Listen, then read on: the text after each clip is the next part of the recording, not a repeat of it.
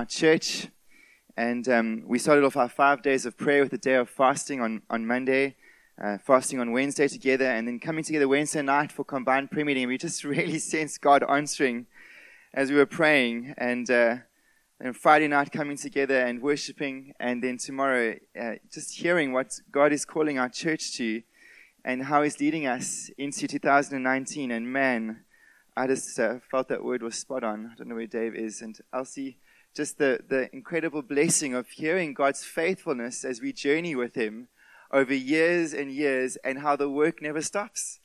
And I just really hope you feel challenged by that. Some of us feel like it's time to sit down and rest a bit. Elsie's word was saying to us, no, we've got something to pursue this year. And that's what I'd love to introduce to you in a very short, summarized form. We feel very strongly as elders that God is calling our church to three important things. And you might see unfortunately, this side of the hall can't see the Loving Up banner, but there are three things that God is saying. Who are we as SBC? What is our DNA? When someone asks you, what does your church stand for? Who is your church? You tell them, we are a church that is called to love up, to love in, and to love out. And we feel God challenging us on one thing under each of those loves in 2019. And the first, under loving up, which is my love for God, is we sense Him saying to us as SBC that we need to intentionally pursue life in the Holy Spirit this year. And that pursuit is a intentional, definite word. And that life in that little sentence that you see on the screen has two meanings. We want to see the vitality and power and evidence of resurrected life, evidence in us as a church, individually and corporately, but we also want to see that translate into every single detail of life. And so, as a mom or a dad, or as a granny, as a grandpa, as a colleague, as a friend, we want to take up the challenge from the Lord to see our lives become a channel for the leadership of the Spirit into every area of life. And so that's the first thing we feel God challenging us. And that's where we're going to start today. So I'm going to open up our series on the Holy Spirit, talking about who is this person that we are called to pursue as Christians. The second is that we are called to love, and that's our genuine love for each other as brothers and sisters in Christ. I want to remind you that God upgraded that second commandment of love your neighbor to the church. He said, a new commandment I give unto you, that you love one another as I have loved you. That means we are committed to each other as Christ was committed. We serve one another and we grow in our depth of love and compassion and connectedness as a church. And the sentence that we feel that summarizes what God is challenging us to as SBC is building committed community.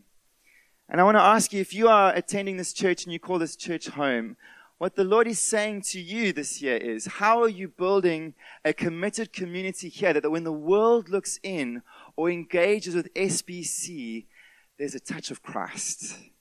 And so I feel the Lord, and as the elders, we feel the Lord drawing us into a new space of saying our mandate is not only to love up, but to recognize that we are planted here at SBC and we are called to be committed to her well-being, seen through the well-being of our brothers and sisters in Christ. And you'll notice that our small group ministries are key, so I'm going to punt it again. That is where community is going to largely be unpacked. And so if you're not in a small group today, or if you have a creative way of thinking about making a small group possible for you in a tricky life stage, or if you want to be a small group leader, we are wanting to raise up people who are going to lead the charge. And I'd like you to take a look at Penny Lane. Won't you please stand? If you want to get involved in that ministry, particularly in any way, you can chat to them as well as going to the back. In the foyer, there is a small group ministry display. But the last is we sense under our loving out that God is calling us to know our neighbor. Now, we have two kinds of neighbors as a church. The first is, how many of us here know our next door neighbor? You want to put your hand up? Good. How many of us have seen our next door neighbor as an opportunity to share Jesus Christ with and invite into our homes around a meal? How many of us have seen our friendships with our neighbors as an opportunity for Christ? And so we want to challenge us this year to love our neighbor, intentionally for the gospel, but we also have a second kind of neighbor, and it's our South African neighbor in the city of East London. We are part of a diverse, different socio-economic, cultural, linguistic background of a city, and we sense God saying, SBC, the ring around your love must include East London as you find her. And we are going to be challenged by the Lord this year into how we are practically loving the various kinds of neighbors we have in our city and reaching them with the gospel, so that our church becomes a picture of our city under Christ. Amen? That when East London looks at SBC, they see a hope of a community that is unified, full of love, crossing the cultural, linguistic, racial divides of our city. When they look at us, they see a redemptive community and they say, this church has something special about it. It loves out. And the last I want to say is this, it has been a special day yesterday because we asked the church to say, what has the Lord been saying to you over these last 5 days? This is what the elders feel. But what's the church been sensing? Can I just share what the church shared, summarized in 4 main points? We sense God saying that we need to have a deeper hunger for the Spirit. Deeper openness to the Spirit. Freshness coming from the Holy Spirit. What is the thing God calling us to in loving up is to pursue life in the Holy Spirit. The second is this. We feel God calling us to be more daring in our evangelism. We feel God giving us a deeper desire and calling our church to have a deeper desire to be more proactive in the way we share our faith. What's our loving out? To know our neighbor. And the third is this. We feel God calling us to deeper community as a church. Isn't that wonderful? Church, the Lord has united something not only in her leaders, but in the life of her people. And so I just want to echo what Dave said. The Lord is about to push us downhill and get ready for the ride. Because the last thing that the church summarized said is in 2018, it was a season of stability and God having to stabilize the ship. But in 2019, God is going to move us forward. And so we need to be careful of not looking back, but to keep our eyes fixed on what God has for us to do, because what He has for us is going to be good. Amen? So it's my absolute joy this morning to open up the first part on our series on the Holy Spirit, which is part 1 called The Person of the Holy Spirit. Now, I know for some of us here that there are many different points of departure when you hear the word Holy Spirit. Some of us might never really have understood this sort of strange spiritual part of what we kind of have in our faith. And it's quite difficult to relate to something called the Holy Spirit. And there's good reasons for that, and I'll pack that in just a moment. But I want to say, if that's you this morning, you are most welcome here, because we're going to be on a journey together on learning who this person of the Holy Spirit is. The second is, some of us, if you've been around church and you know church or even if you've been around Christians long enough, maybe some of us here have had some unhelpful experiences or heard of some strange things around this thing called the Holy Spirit. I see some smiles. And for you, maybe this morning, the mention of looking at the Holy Spirit might produce feelings in you of a bit of caution or hesitation, because you're not too sure how to relate to something that's kind of been characterized in such odd ways. But might I say to you, friends, this morning, the Holy Spirit is the supreme gift of the new covenant achieved by Jesus. There was nothing greater we receive as Christians, or we received as Christians the day Christ offered up His body and blood and rose from the dead. Because what He said that we would get as a gift for those who come and put their faith in Him was this divine presence of the Holy Spirit in our lives. That for the Christian, we become carriers of the very presence of God. Is there anything greater than that? My friends, what we are preaching into today, it's for every believer. This is not for somebody who is way over there in their spiritual walk, who's so stupid. No. If you come to Christ by faith, the gift, my friend, the gift is for you, and it is glorious. Now, I must be honest, I was a bit nervous preaching on the Holy Spirit, and I'll share another reason why a bit later, but God really challenged me on this. He said, Matthew, what did I say in Matthew 28, verse 19 to 20? I've commanded the church, go and therefore and make disciples of all nations, baptizing them in the name of the Father and of the Son and of the Holy Spirit. And he says, as a Baptist church, when we open up this lovely swimming pool and we plunge people underwater based on their profession of faith, what is it we say? I baptize you in the name of the Father, the Son, and the very initiation of our faith is into the fullness of God.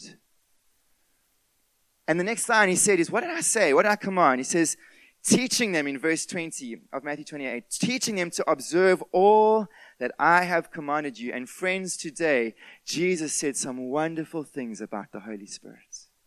You read in John chapter 14, 15, and 16, Jesus explains the heart of the joy of his departure for the disciples was he was going to send someone even better than having Jesus in the flesh. Isn't that amazing? He was going to send a gift from heaven that was not going to make us feel like orphans. No, far from that, was going to usher in the presence of God into our lives and make us feel connected and loved by the Godhead. That was going to usher into a dimension. Jesus said, you've seen me do great things. I want to tell you the gift I'm about to give you will enable you to do far more than what I, the Son of God in the flesh, not yet resurrected, could do. Friends, what we are talking about today and what Jesus spoke about in the Holy Spirit is glorious. Now, I want to start off today by saying this Holy Spirit, he is a person. He is a person. He is not an it. He is not a thing. He is not a force to be laid hold of. It's not Star Wars, may the force be with you. And the ones who kind of have manipulated and got the skill, you've got Darth Vader, the dark side, who kind of bend things. My friend, this is not what the Holy Spirit is. He's not a force. He's not a power or an electrical current that tingles through you. He's not an energy that holds the atoms of the universe together, that which we tap into. And my friends, today, he is not entertainment. He's not a feeling. He's not an experience. He's a person. And I understand that when we hear about the Holy Spirit being a person, it's difficult for us because, Vickers, won't you please join me on stage? Vickers, as a person, we know he's a person because he's got a face. You're Jedi Knight. No nonsense. Don't distract people from the Word of God. He's got a face. He's got hands. He's got feet. When you look at Vickers, you see a person. Thank you. You can step off. When I talk about the Holy Spirit, what picture comes to your mind? A blank? Sort of ghost? Friends, today, the Holy Spirit is a person. He might not have bodily form, but you know what makes you a person? It's not your body. What makes you a person is the fact that you have a mind. You can think. What makes you a person is that you have emotions. You can feel. What makes you a person is that you have a will. You've got something inside of you that determines things, that moves things forward, that decides. Friends, those three things brought together gives you a personality, makes you a living, personal being. And can I point out to you today that the Holy Spirit has all three things? This Holy Spirit, he has a mind. He thinks. He knows. He knows even the thoughts of God. 1 Corinthians 2 verse 9 to 11. It's a famous scripture. I'll read it to you. It says, but as it is written, what no eye has seen nor ear heard, nor the heart of man imagined, what God has prepared for those who love him. Feels like this year. I can't wait to see what God has prepared for us. But in verse 10 it says, these things God has revealed to us through the Spirit. For the Spirit searches everything, even the depths of God. For who knows a person's thoughts except the spirit of that person which is in him? So also no one comprehends, there it is, no one comprehends the thoughts of God except the Spirit of God. And this Spirit, he has emotions. In Romans chapter 15 verse 30, Paul says this, I appeal to you, brothers, by our Lord Jesus Christ and by the love of the Spirit. Do you know that the Spirit loves you? The Holy Spirit loves you. Far from being something that is unsafe or something that is going to be cruel, this Spirit, Paul says, isn't not only an expression, but he feels the love of the Father and the Son of the Godhead himself for you and me. But he says this Holy Spirit, he's also a sensitive person. In Ephesians chapter 4, verse 30, Paul says, don't grieve this Holy Spirit, who is your seal, who has sealed you for the day of redemption. Friends, the thing that we are going to learn about the Holy Spirit is when you start to realize he is in you through faith in Jesus Christ, and that this Holy Spirit has emotions. He feels stuff about the way we speak, about the way we think, about the way we feel, about the way that we behave in our life. When we start to realize that this Holy Spirit, he feels, it starts to make you think differently about the way you live your life. Because in Isaiah chapter 63, verse 10, far from being this gentle sort of meek fragrance that floats around and wafts, and the one who can smell, inhale the best gets him, he can get angry. In Isaiah chapter 63, verse 10, and the King James Version says it so well, he says, talking about that first generation in the wilderness, but they rebelled and vexed his Holy Spirit, and therefore he turned to be their enemy, and he fought against them. There is such a thing of the Holy Spirit being stirred by righteous anger. And the last is this, that the Holy Spirit himself has a will. And this, for me, is, I think, something that we have to grasp afresh as SBC. Friends, this Holy Spirit is not under the beck and call of you and me. He cannot be manipulated. He cannot be dictated to. This Holy Spirit, he is sovereign in his power and his authority. I wish he would take away that fly. But in 1 Corinthians 12, verse 11, there were some gifts operating, the spiritual gifts, and we will preach into that as we go into this series. But you notice that some guys, that gift that Dave shared with us this morning, that was the Holy Spirit. And that was a prophetic word delivered from the Lord. And my friend, you might wish to have that gift, but it only comes by the Spirit. And God in his wisdom, God the Holy Spirit has said, Dave, you are there to enjoy this gift. I've given it to you. Because 1 Corinthians 12:11 says, all these are empowered, all these spiritual gifts are empowered by one and the same Spirit, who apportions to each one individually as he wills. How many of us here have been praying for people to come to faith and you're still waiting? Come put your hands up and encourage those around us. Good. Hands up high. Who's praying this year for salvations? Still waiting, right? Can I tell you why? Because John 3 verse 8 says, the wind blows where it wishes and you hear its sound, but you do not know where it comes from or where it goes. So it is with everyone who is born of the Spirit. Can anybody here harness the wind? Anybody? Anyone tell the wind where it needs to go? And I sense for us, what God is wanting to say to us as a church is saying, SBC, my Spirit is sovereign, and you are dependent on his will, not yours. And so moving on, this Holy Spirit also does things that people do. He's got an inquiring mind. In 1 Corinthians 2 verse 10, he says he searches out the deep things. If you're like me and you love to search things out and discover and think about, that's what he does. He loves to discover the thoughts of God. It says in Revelation chapter 2 verse 7 that he speaks. How many of you have heard the Holy Spirit speak to you? It says, he who has an ear, let him hear what the Spirit says to the churches. It's not that he's just enabling you to hear. He speaks himself. When last has that happened for you? The third is the Holy Spirit prays. Did you know this? In Romans chapter 8 verse 26 it says, likewise, the Spirit helps us in our weakness. For we do not know what to pray for as we ought, but the Spirit himself intercedes with us with groanings too deep for words. Lord, take this fly away. Take it away. Take it away. let's get back to the point. Do you know why I believe somebody who has come to faith in Christ will get to heaven? Regardless of their weakness, is because they have two people in the Godhead praying for them. Anybody feel weak here this morning, or that you've let God down, or that you've wondered? Let me tell you who is praying for you in heaven, Jesus Christ. Do you think Jesus Christ gets his prayers answered? Do you think he gets his prayers answered?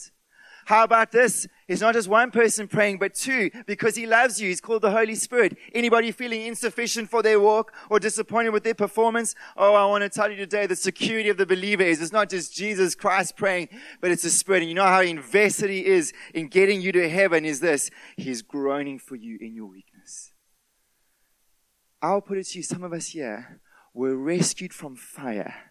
And you wonder, how did God pick me up or pluck me out from a situation which I should have stumbled in headlong? I'll tell you who was praying for you. It was the Holy Spirit.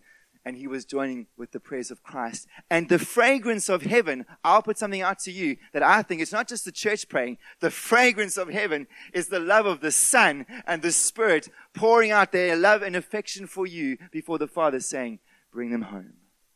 Bring them home. See to that. Overlook that with my blood. Oh, I'm going to come and help him, Father, align with your will. I'm going to put somebody in his life that's going to give him a slap and say, come back to me. Maybe that's you this morning. He teaches. Can I say to you this morning, this is the wonderful mark of the Spirit, is his instruction. And when the Spirit is on a preacher, or when the Spirit comes with you in your quiet time, or in your cell group leader, you start to have insight that you never had before. And he starts to stir something in you, that you start to have revelation that spurs you on, not only in just doing it, but the faith to do it. He instructs us. He testifies about Jesus. He has personal names like the Comforter and the Advocate. My friends, if there's one thing we need to start with in understanding, is that the Holy Spirit is a person. Amen. But the second thing that I want to talk about today is this person of the Spirit. He is divine. He's divine. His title is God the Holy Spirit. And when we talk about the Spirit, we're not talking about a force or some aspect that is a vague sort of entity. We're talking about God himself. We're talking about the Spirit. He is divine. And I want to share a story with you of how we know this. It was a moment in the early church in Acts chapter 5 when the loving in was so powerful by the Spirit that, let's say, George was struggling in his business and he needed to make ends meet. And Vickers had a property. He's in the property market. And he knew he could sell the property to help George stay afloat and get going on his feet. He'd do it. But what happened was, there was a sense of glory in it. You could have come and gone, Vickers, let's say, I sold a property for 2 million and I'm laying it here. Here's 2 million, George. What would the church have thought about Vickers? They would have thought he's wonderful, hey? We had a moment here where a congregant, I'll never forget it, her name was Mandy Kemp. She needed a car at SPC. This is loving out at SPC. She walks into the service. I think it was John Besson. I can't remember who it was, Matt. He says, come to the front. Here's a pair of car keys just for you. She needed a car. She was praying. She didn't even know that she hadn't told anybody. Somebody put it on their heart to give this lady a car. And she walks up and takes hold of her car. Now, I tell you what, that congregant was wise enough not to tell anybody who he was. I knew who he was. Ananias and Sapphira, this couple, they sold their property and they thought, we can get a bit of glory whilst keeping a bit of cash for ourselves. I'll tell you what happened. Came to put it at the apostles' feet. You know what happened then? The Spirit said to Peter, to Ananias, why have you lied to the Holy Spirit? I just want to point out to you this morning, church, how does that change the way we come here or when we approach God? The Spirit sees all things. He's knowing of all things. And when the church gets together, my friends, the Spirit is watching. The Spirit is brooding. The Spirit is perceptive as to what is going on. And He's sensitive to attitudes. He's sensitive to hearts. He's sensitive to minds. And there is no covering up before this glorious member of the Godhead. And Peter says, you've lied to the Holy Spirit. And he says in verse 4, while it remained unsold, did it not remain your own? In Acts chapter 5, verse 4. And after it was sold, was it not at your disposal? Why is it that you have contrived this deed in your heart? You have not lied to man, but to God.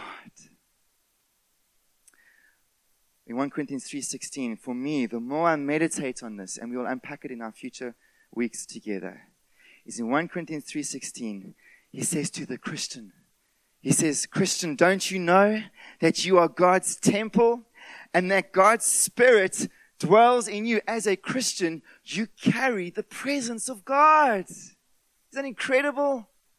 When you are praying, you are not only approaching the throne of grace, you're coming with the presence of the Spirit in you, and you're approaching God in the anointing and authority of this deposit that sealed you for the day of redemption. Wow. I tell you what, let me just make this a little bit practical. Some of us here are facing very difficult work situations, family situations, relational situations. How does it change the way you decide to walk into that situation knowing you have the presence of God inside of you?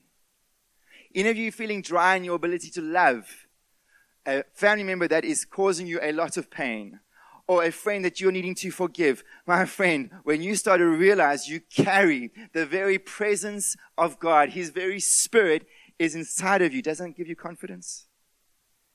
Doesn't it make you start to realize that actually the way you live, it's not that He accommodates to your lifestyle, you accommodate to His. God is residing inside of you in the Spirit. And He does things that God does.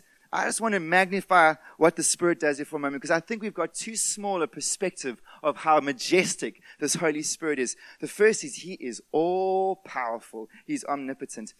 And the very second verse of your Bible, you pick it up, there's the Holy Spirit, Genesis chapter 1, verse 2. He's brooding over this porridge, this mess. And the Father speaks. And what do you think brought the millions, billions, trillions, planets of the universe into being? It was the power of the Spirit. Not only that, Job 33, verse 4 says, the Spirit of God has made me, and the breath of the Almighty gives me life. The day Wendy was conceived was by the power of the Spirit giving her life. Let me tell you, nobody here is here by accident. You would not have come into the world unless the Spirit of God had touched you with life. But more than that, He not only creates physical birth, He creates spiritual birth. And in John chapter 3, verse 5, Jesus answered, truly, truly, I say to you, unless one is born of the water, your waters break, and of the Spirit, he cannot enter the kingdom of God. The second gene came to faith in Jesus Christ. The Spirit came upon her, and that old gene died. And she's been resurrected, regenerated in her heart to all of the glorious inheritance of heaven. Friends, when we become Christians, it's not a decision that we make, we just put up our hands. No. The power of the Spirit comes upon us and wipes that old life out and causes rebirth, regeneration by the power of God. The other thing that He does is this. He inspires infallible scripture. I spat on the Bible at the 8, okay? But it was because, I won't do it this time, it was an accident. I've learned my lesson. Everyone's looking at me strangely. But you know what it says in 2 Timothy chapter, come on, Vickers, show yourself an elder. 2 Timothy chapter 3, verse 16. It says, every word of this book has been spat out by the Spirit. I just want to point out to you today, how precious is God's word to you in 2019? You want to know what the word of God is? This has been authored by the Holy Spirit Himself. It is His infallible. It is His mighty. It is His inspired word. And it has come through His breath. It has come through His spitting out through people across day and age, the very words of God. But my favorite one is this: He raises the dead. And some of us older people here, this is something that's precious for you. How many of you are realizing that death is coming sooner than you thought? And your body's getting all arthritic and old. And you're starting to feel, man, it would be great to have a service because this body is starting to get weary and tired. Can I say in Romans chapter 8, verse 11, The power of the Spirit is what raises people from the dead. And it says, if the Spirit of him who raised Jesus from the dead dwells in you, he who raised Christ Jesus from the dead will also give life to your mortal bodies through his Spirit who dwells in you. What is Paul saying? He's saying this: the second that life exits your body, what guarantees you that you're going to be resurrected to glory?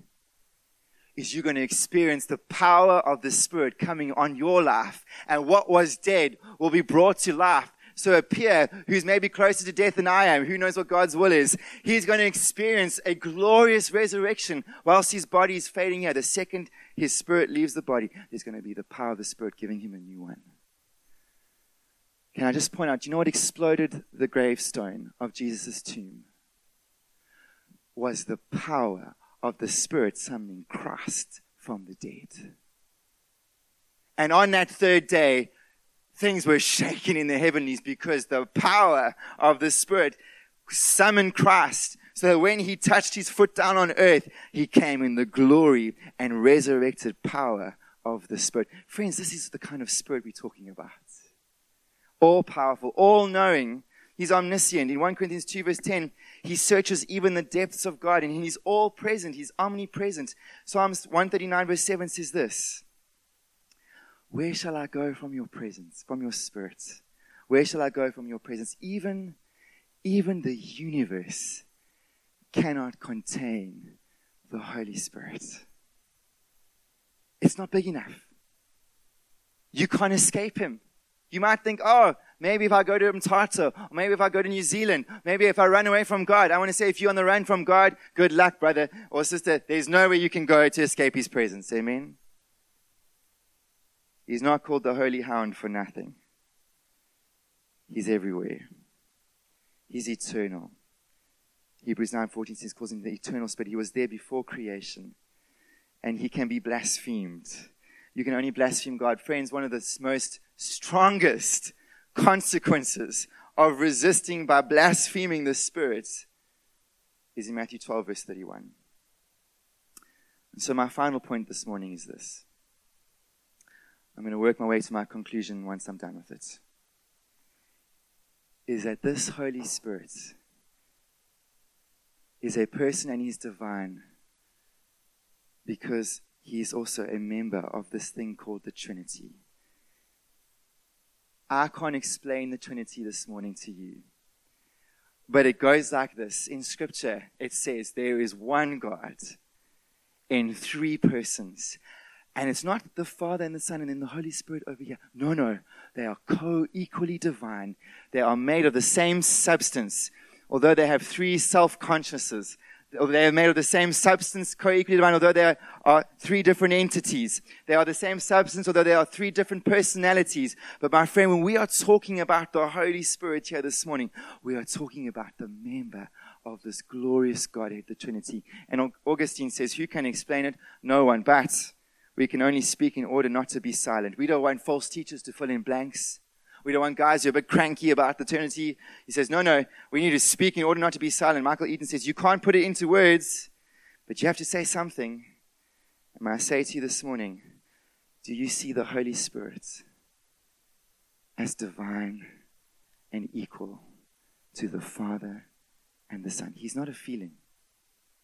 He's not an experience. He's not a force. He's the member of the Godhead. And this comes through in Matthew 28, verse 19. Did you notice when I quoted that famous passage where Jesus says, go and make disciples of all nations? Do you know what he says? Baptizing them in the name, not names, the name of the Father, the Son, and the Holy Spirit. One name in three persons. The Trinity is right there. But I want to land before my conclusion with this. Is we need to understand how this Trinity works. Because one of the difficulties in learning to relate to the Holy Spirit is you will find in Scripture and in your experience, he's self-effacing. What do I mean by that?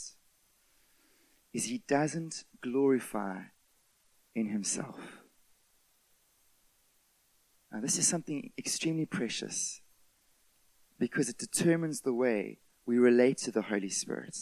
And he says in John chapter 16, verse 14, Jesus says about the Holy Spirit, he will glorify me. That's his job, is the Holy Spirit is there to make much of the rest of the Trinity, particularly Jesus. And I'll explain it to you like this.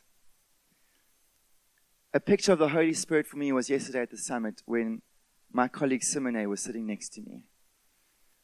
She's part of the executive committee now. So she oversees the deacons. And as I walked through the morning, she was out there. She was setting out all the things, getting it ready there, making sure there was ballot papers for the votes. She's saying everything's organized. She sits next to me. Nobody knows what she's doing, really. Who does she make look good on the stage? Me. Sims makes me look like $1 million. She loves it.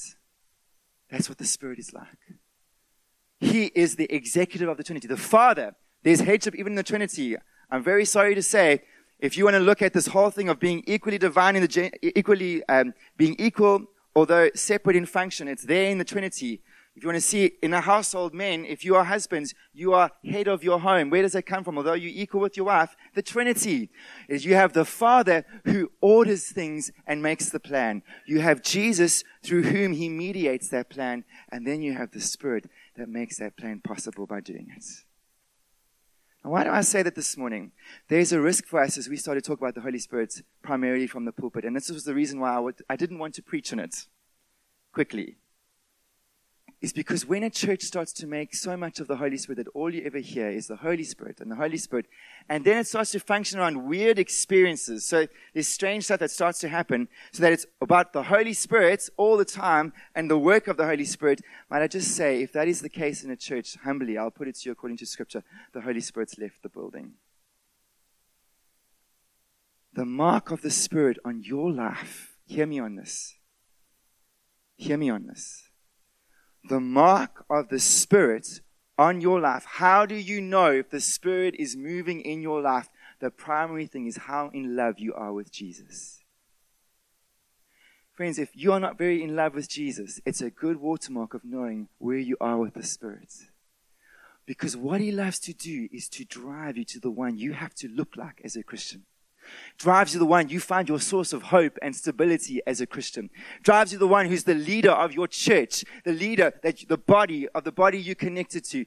Drives you the one who points to the Father who oversees all things. When we talk about the Holy Spirit, we're not putting him here in front of us and saying when we walk into the church, "Good morning, Holy Spirit, praise your holy name." We don't do that as a church. Why?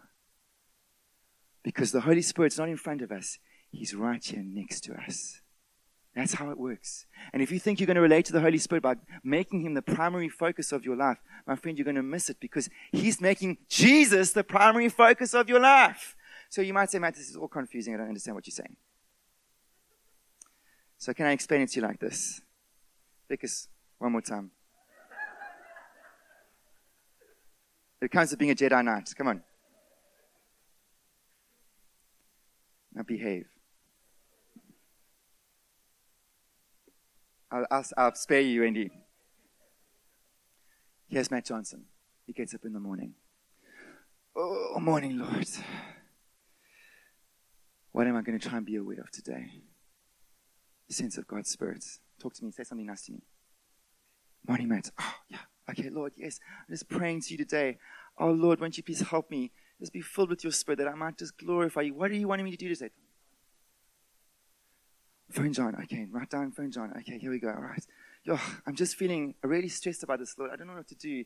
Can you just give me some wisdom about what to do about this relationship on staff? I don't know how to get these two connecting in a more than conquerors in Christ Jesus. Very spiritual answer. What does that mean? Help me understand what that means. Come on. I'm just teasing you. There's times when he's pushing me on. There's times when he's saying, Look at Jesus. Look at Jesus. Stop looking at yourself. Look at Jesus. Stop looking at yourself. Look at Jesus. Don't look at your wife. Look at Jesus. He's my helper. But I'm not coming and saying, "Oh, helper, good morning. I worship you, oh, helper. Would helper please help me?" He's saying, look to the one that I'm glorifying in your life. And as you take the hand of the Spirit, he helps you take the hand. He helps you take the hand. He helps you take the hand of Christ. I am so aware of Vickers', I'll stop holding your hand. I am so aware. Am I aware of Vickers' presence? Am I aware of his presence? When he's not here, will I be aware of his absence? Hopefully. Good answer. Well done. Good answer. But he's helping me.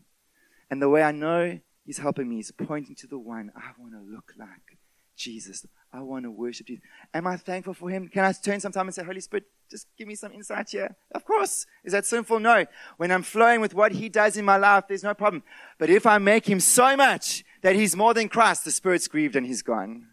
Spurgeon says, if you look to the dove, he flies away. But if you look to Christ, he stays. And friends, that's how we live. Thank you so much, Vickers. Can I just put a disclaimer out there for today? This church believes in the Holy Spirit and looks for the Spirit's presence and looks for the Spirit's voice. We want all of the gifts that he's manifesting here to be operating. We want the fullness of the help of God to make us glorify the one he glorifies, Jesus. Jesus. I tell you, when the Holy Spirit's working in your life, when you see your family, you just want them to come to Jesus. It's so much more. This loving out and loving in. I tell you, when you start to see the Holy Spirit working in your life, he'll tell you strange things about people. Just go love that person. It'll always be love. It'll always be love. Go speak the truth in love. Go make right. How can I practically serve you? How can I pray for you? That is the work of the Spirit. My friends, he has a habit of when we lean into him, of making us look more and more like Jesus. Amen. What a joy. What a joy. 2019, this roller coaster. Do you know who's going to be buckled up next to you in the seats? Is the Holy Spirit. Woohoo! He said, didn't see that one coming. Hey, yeah, I didn't. Okay, this is good. Come on, you can do it. You can do it. Here's the point of faith. Here's the point of faith. I'm going to honor it. Go! And off you go. This is how we live. But the one that he's helping us revel in and enjoy is the one he loves to revel and enjoy and glorify, is Jesus. The gospel will be stronger when the Spirit's more at work. Conviction of sin will be stronger when the Spirit's more at work. Prayer and intercession will be stronger when the Spirit's all at work. Why? Because we as a church are called to be the glory and fragrance of one person, Jesus Christ, in this world. And when the Spirit's operating, the world smell him. They see hope. They see a future. They see forgiveness of sin. They see healing from brokenness. They see deliverance from addiction. When they start to see Jesus Christ, stuff starts to happen. Oh, but how's it happening with the help of the Spirit? This person that we learn to lean into as divine. And can I say to you today, do you know what I'm talking about? Do you know what I'm talking about the Holy Spirit? Friends, we are more than just to faith it. We are to experience God and be conscious of his presence. And I want to ask you, when last have you felt God at work in your life? When last have you known the leading of this mighty Holy Spirit? I want to read to you what Michael Eaton says. If I was to just say to you, you can have a Christian faith without God, you'd laugh at me. If I were to say to you, you can have a Christian faith without Jesus, you'd laugh at me. Yet so many people seem to think you can have a Christian faith without the Holy Spirit. They talk about God and Jesus, but they don't seem to feel any need of the power of the Holy Spirit. So just as you cannot be a Christian without the Father and the Son, you cannot be a Christian without the Holy Spirit. And I just want to set the tone for the weeks we are going to be enjoying this time together. Friends, this Holy Spirit is divine. He is worthy of worship.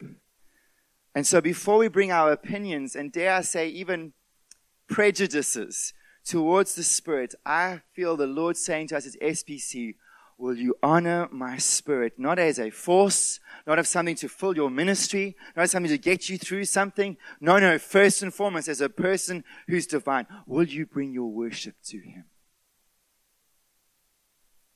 Now I'll read you one last quote that really struck me from R.A. Torrey, and I'll leave it with this. If there's one thing I want you to remember from the sermon, it is this.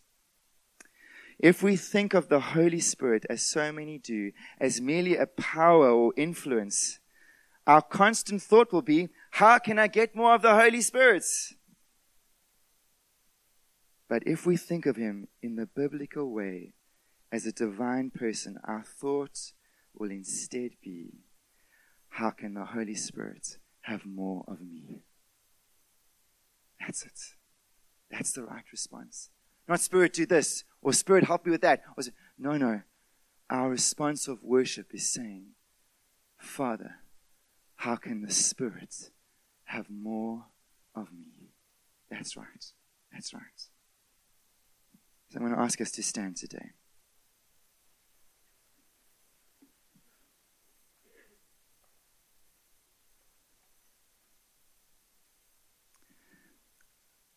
I just sense the Lord drop into my heart this morning that there are some here that haven't got a clue of what I've spoken about. And to recognize it. If that's you, God's got your number this morning. Because many people come to church, they leave not knowing what we're talking about here today. But if you've recognized the absence of what I've spoken about of the Spirit, my friend, I want to help you experience the relationship of the Holy Spirit in your life. But it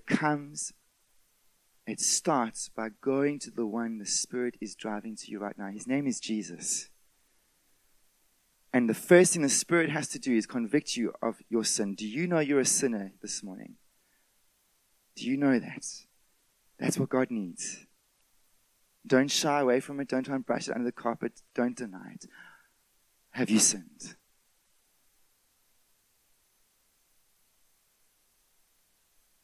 Then you need a Savior, my friend. You need a Savior. And his name is Jesus. And he died for that sin. He died on a cross. And what he's asking of you this morning is saying, Jesus, I believe what you did for me all those years ago. It was for me. I believe it was for the forgiveness of my sin. Would you say that to Jesus this morning? I've sinned and I need a Savior. Say that to Jesus. I've sinned and I need a Savior. I believe what you did on the cross was for me.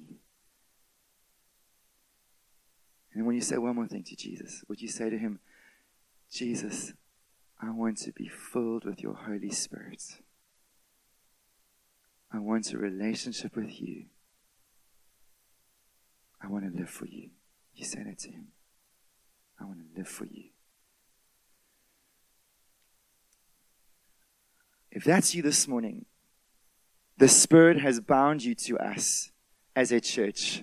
And I want to say to you this morning, the decision you have to make is, how are you going to be a part of a body? And if you're not here, or you're out of town and you happen to be here this morning, go back and find a church. We will even help you do that. But if you are here and you're in this community and this has felt like home to you this morning, stay.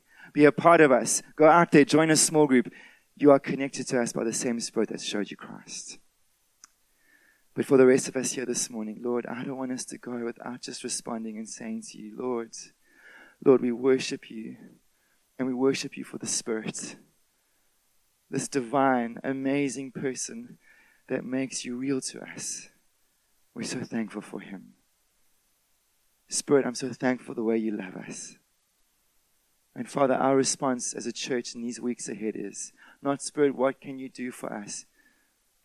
But Father, how can my life be used by the Spirit? That's our prayer. In Jesus' precious name. Amen.